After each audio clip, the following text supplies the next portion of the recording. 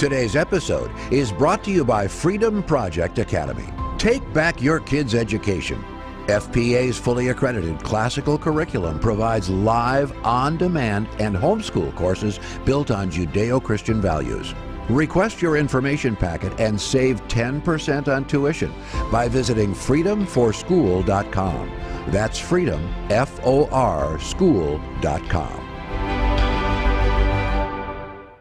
This is the Dr. Duke Show. Hello, everyone, and welcome to the Dr. Duke Show. I am the man, and I am joined by the man squared, Dr. Duke of Earl. Jake Jacobs. You got it. Great to see you, Duke. Good. You're still. I see you're still whiling away your retirement in Arizona, swimming, golfing, or just living it up down there, aren't you? Yeah, what can I tell you? Yeah, you know, I fought with that the cartel on the border, and here I am. With that tan, you look like you could pass for an illegal immigrant. I'm telling you right now. Has anybody checked your papers yet? All the time, dude. All the time. Well, we have more stupidity from academia, and this is really grade A stupidity. We have a University of Pittsburgh professor basically saying the following: anthropologists can't tell the difference between men and women. And what he basically argues, a University of Pittsburgh sociocultural anthropologist told an audience at a recent Leadership Institute event that no, if he were to examine human bones a century from now, he wouldn't be able to tell if they were from a man or a woman. Now, we can decide whether dinosaur bones are male or female if we have enough of the skeleton. And what about the forensics guys at the FBI? I mean, aren't they able to determine a skeleton, whether it's male or female? And the answer is, of course they can. So what is this dude talking about? Well, dude, no. He has a PhD, Duke, and therefore he's an expert. Have you been to an archaeological dig? Have you been to archaeological sites? He is the expert. You know what's absolutely bizarre about this is it's interesting because you said he was a social anthropologist. That's the key word. Yep. That's the key word. This is social engineering that perverts the reality of sexual identification, male and female. And in essence, what it does, it uses the word gender to stretch into the world of make-believe. That's exactly what's going on here.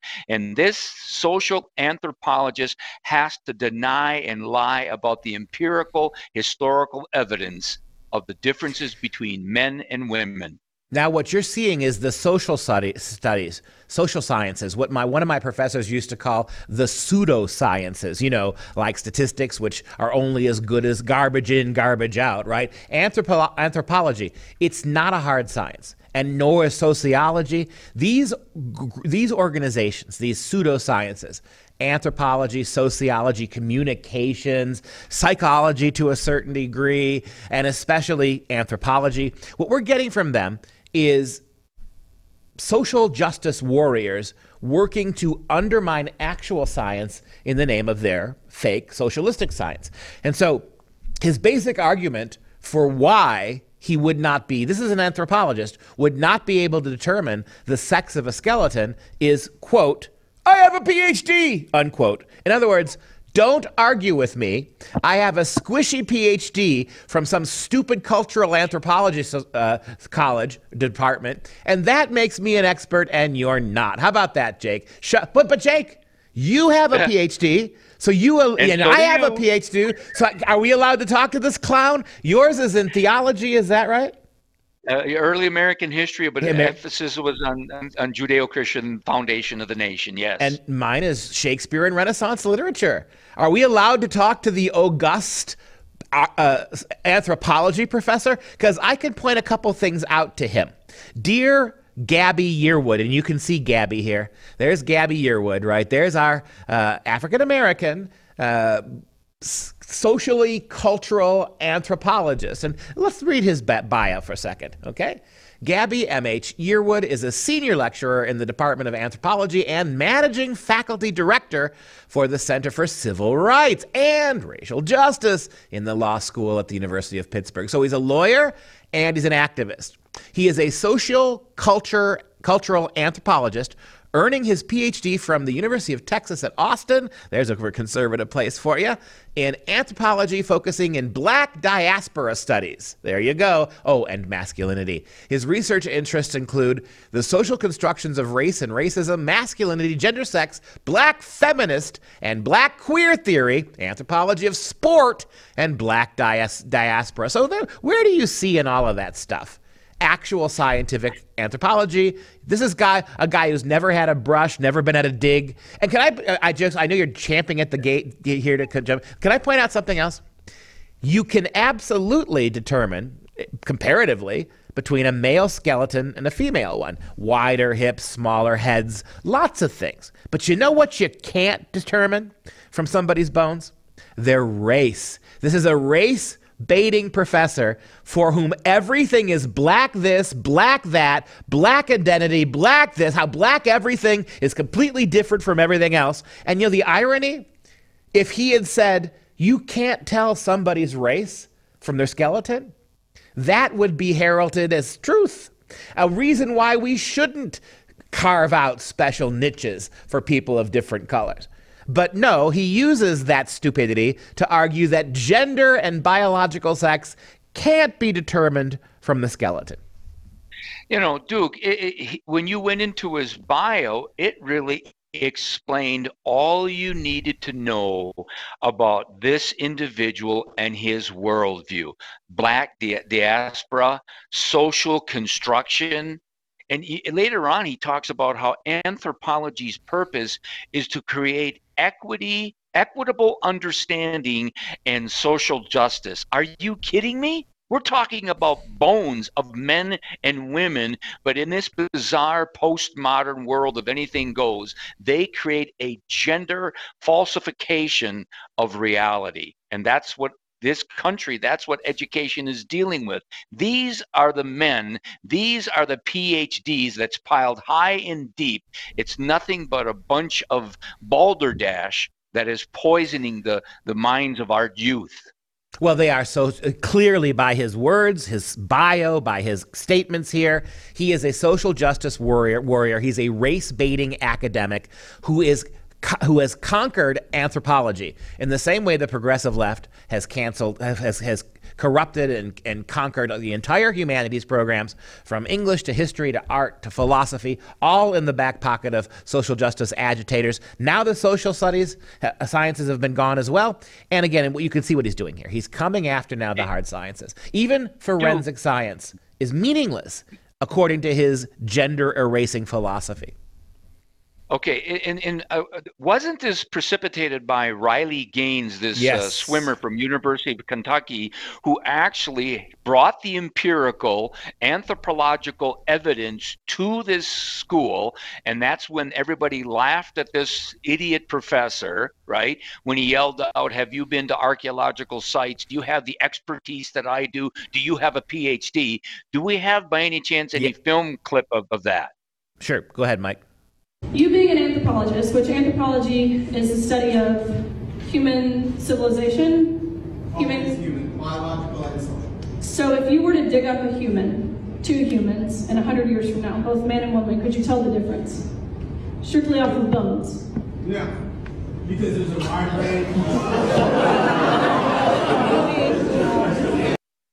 Well, first of all, this is a dangerous clip because it's a professor lecturing a young girl who's an activist by force, not by choice.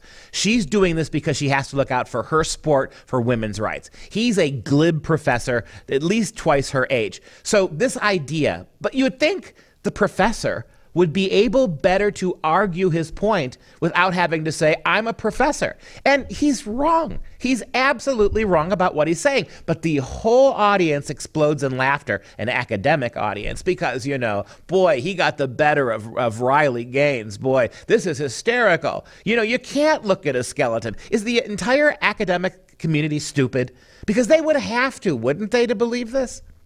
Yeah, argument by expertise or credentials is absolutely absurd. Look, Duke, you and I, we worked hard to get our credentials, to get our degrees. But the fact of the matter is the degree does not prove a point. Nope. Facts science, biology, empirical evidence proves a point. Yeah, right here they're showing a difference between male and female pelvic bones. I mean, these are facts. These are anthropological, empirical facts that destroy this social engineering by these wokeocrats. Yeah, and the funny thing is that he was angry. They were laughing, I think, at Riley, and they were laughing at the, the woke truth that the professor said. But the professor got angry. Here's what he said. He said, quote, "I'm just curious as to why I'm being laughed at," he said, adding that he was, quote, "the expert in the room," and exclaiming, "I have a PhD." Well, there you go. That tells you what you can and can't do, doesn't it?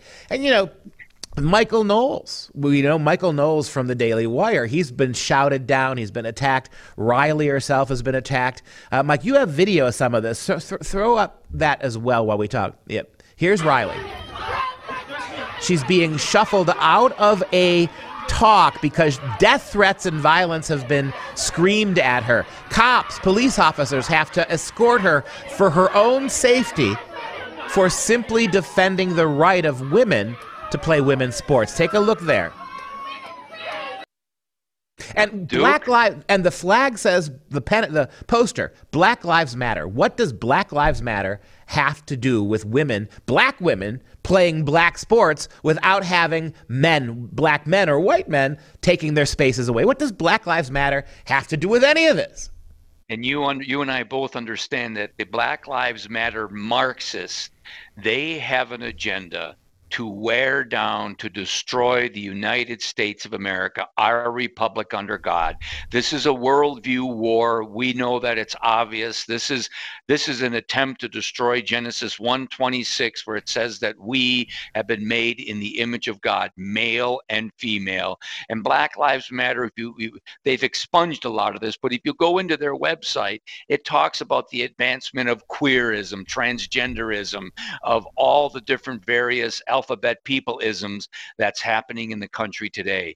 So these are not strange bedfellows. These are partners in crime. The crime to, in essence, destroy this great nation. By the way, what I think is also a crime is how we see that the 1964 Civil Rights Act, which talked about stopping sexual discrimination, and then the Title IX, in essence, they used the term. It says this: "No person in the United States on the basis of sex shall be excluded from participation in, be denied benefits of, or be subjected to discrimination under any educational program." Well, it's interesting, the word sex is used, not gender. But they purposely now, the Biden administration is reinforcing Title IX by now putting in the word gender. It's not in the Constitution. It's not in the original Civil Rights Act or the Title IX Act, because they recognize they're stuck with the word sex, and they have to create this social engineering genderism, so to speak, so they can...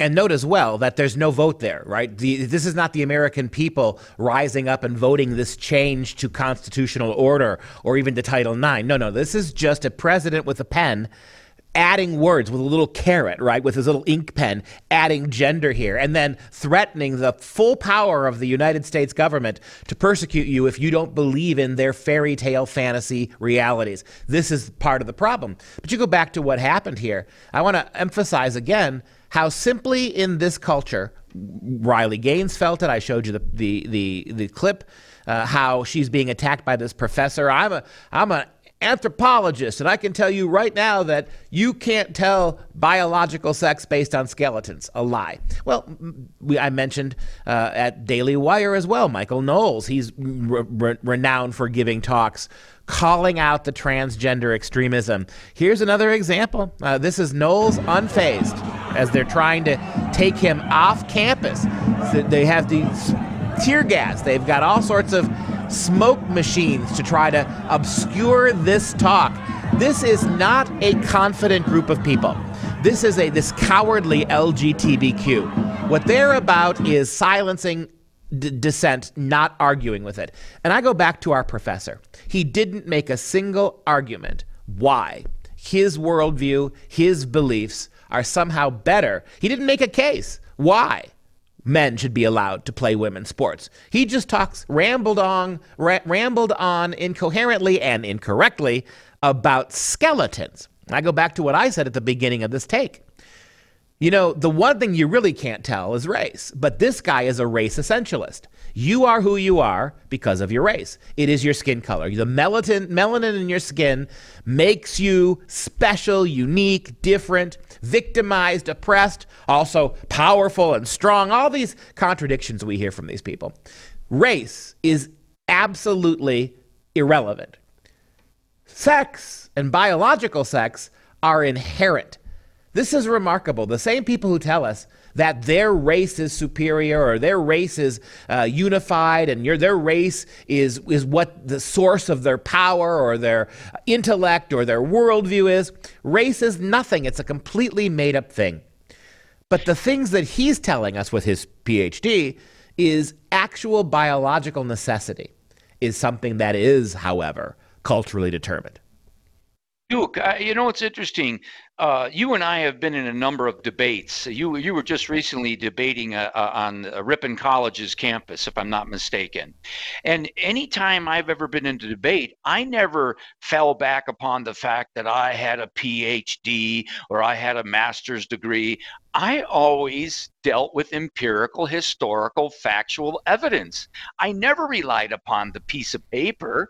You and I both know that you can have a brilliant IQ and have a PhD. You can have 100 PhDs, but you can be dead bad wrong. You can be living in a world of lies and disinformation, and therefore that's why I don't say I have a PhD. Who gives a rat's patootie if I have a PhD or you have a PhD? Well, if you did say that, if you did say, look, I'm a PhD, if you said that, they would call you white supremacist. They would say that this is your white privilege. Yep, you have white privilege. And if you used facts instead of emotional appeals, they would say of you that you're buying into a Eurocentric understanding of empiricism, right? And so they would immediately erase you for those two things. Then when they do what they do, when they say it, right, notice how their PhDs, their expertise, their lived experience, Jake, that defines truth for them. It doesn't have to be true. They feel it, so it's true. And so are we surprised that emotion, childishness, and illogic is what drives this whole movement? Still to come. As famed South Carolina Republican Senator Tim Scott considers a run at the White House, some say he may be the VP candidate, maybe vice president material, that can actually help Republicans win. We're talking about that next.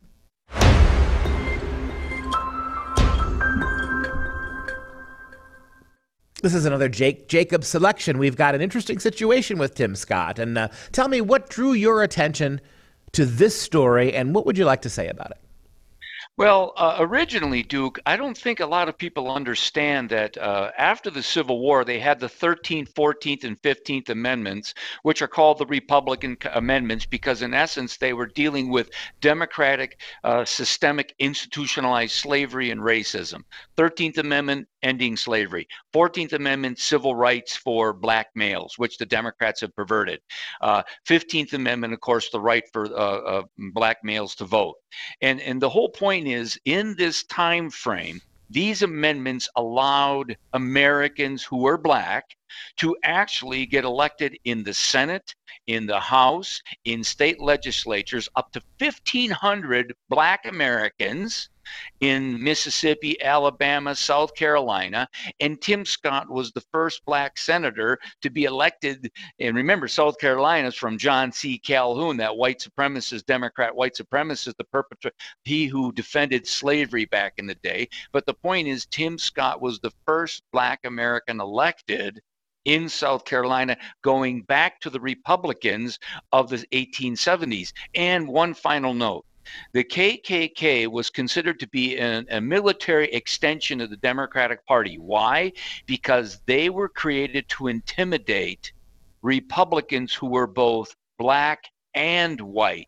Many white Republicans were beaten, were lynched, were murdered by the Democratic KKK, and this is rarely taught in our schools today. Yes, but you know what I always hear from my students, my colleagues by the left? Well, you know, Pesta, the Democrats of then are now the Republicans today, right? Those hateful Democrats, way back before the invention of the wheel, they might have called themselves Democrats, but they're really Republicans. And today they would be, the Republican Party would be doing that, even though this is the emotional nonsense that you get from these people. It really is pretty stunningly stupid. But let's give Mr. Scott a chance to tell us what he would do as vice president or president if he won. Joe Biden and the radical left have chosen a culture of grievance over greatness. They're promoting victimhood instead of personal responsibility, and they're indoctrinating our children to believe we live in an evil country. And all too often, when they get called out for their failures, they weaponize race to divide us, to hold on to their power. When I fought back against their liberal agenda, they called me a prop, a token, because I disrupt their narrative. I threaten their control. God bless our United States of America, and God bless you. And before I turn it over to you, may I quote for you Joe Biden? If you don't vote for me, y'all ain't black. Yes, yes. That was, by the way, I haven't seen that commercial. That was fantastic. It was spot on. Look, Larry Elder, as you know, runs for governor of California. Alan West runs for governor of Texas. And you got people like the brilliant mind, Thomas Sowell, Ben Carson, right, in Trump's cabinet, Bob Woodson, the creator of 1776 Unites. They all were Americans who happened to be black. They love this country. They are pro-life Christians. They have traditional values, and therefore the leftists, these loving leftists, call them the black faces of white supremacy. They have to destroy, they have to segregate, they have to discriminate, they have to attack us. Saul Alinsky, black conservative Christian candidates, because they know they would in essence represent what you and I have been talking about throughout our careers. Yeah, and Clarence Thomas and Condoleezza Rice and Candace Owens. You can go down Carol and Swain. down. Yeah, you could Carol Swain. You can go down and down the list. The one thing we've said many times on this show, the one thing hated more than a white Republican is a black Republican. For all the grief that being white and being conservative brings you in certain outlets, certainly at our university and teaching positions, certainly in law school, certainly all across Hollywood, that's a problem. The worst thing is to be black and to have those views. White people suddenly get to call you the N-word. White cartoonists get to draw you in horribly racist ways. Notice how when you're a black conservative, even white liberals can be racist towards you. That's the calculus of the progressive left today. I'll give you the last words. Duke, you know what's ironic about this too is they always call black Christian conservatives Uncle Toms. And if anybody has read the classic work, Uncle Tom, he was a good man. He was a good Christian man. He loved Jesus Christ. It's an incredible story of redemption. That book was #2 selling book besides the Bible. And remember when Lincoln met the author, he said, there's a little old lady who started the Civil War. And so the whole point is they don't even know their history. They don't even know the book. This is how discombobulated and confused they are. Yeah, it is. It's tragic. Again, if the left read books from significant people in the past, they'd probably be a lot smarter. They don't. They see those books as racist, and they move on to their Ibrahim. I can never say his name. Kendi. Ibrahim Kendi. I can't. Kendi, yeah. It's one of those words I just, for whatever reason, can't pronounce it. Anyway, you know who I'm talking about. And that's going to wrap up the show. If you have any questions, comments, or you want to support this show, Jake would be very grateful if you were to send a nice big check. Right, Jake? Simply visit drdukeshow.com. For all of us here. All right. Hey, maybe if you send in a check, we'll get Jake back here from his holiday. For all of us at the Dr. Duke Show. We have amen. Thanks for watching. We'll see you next time.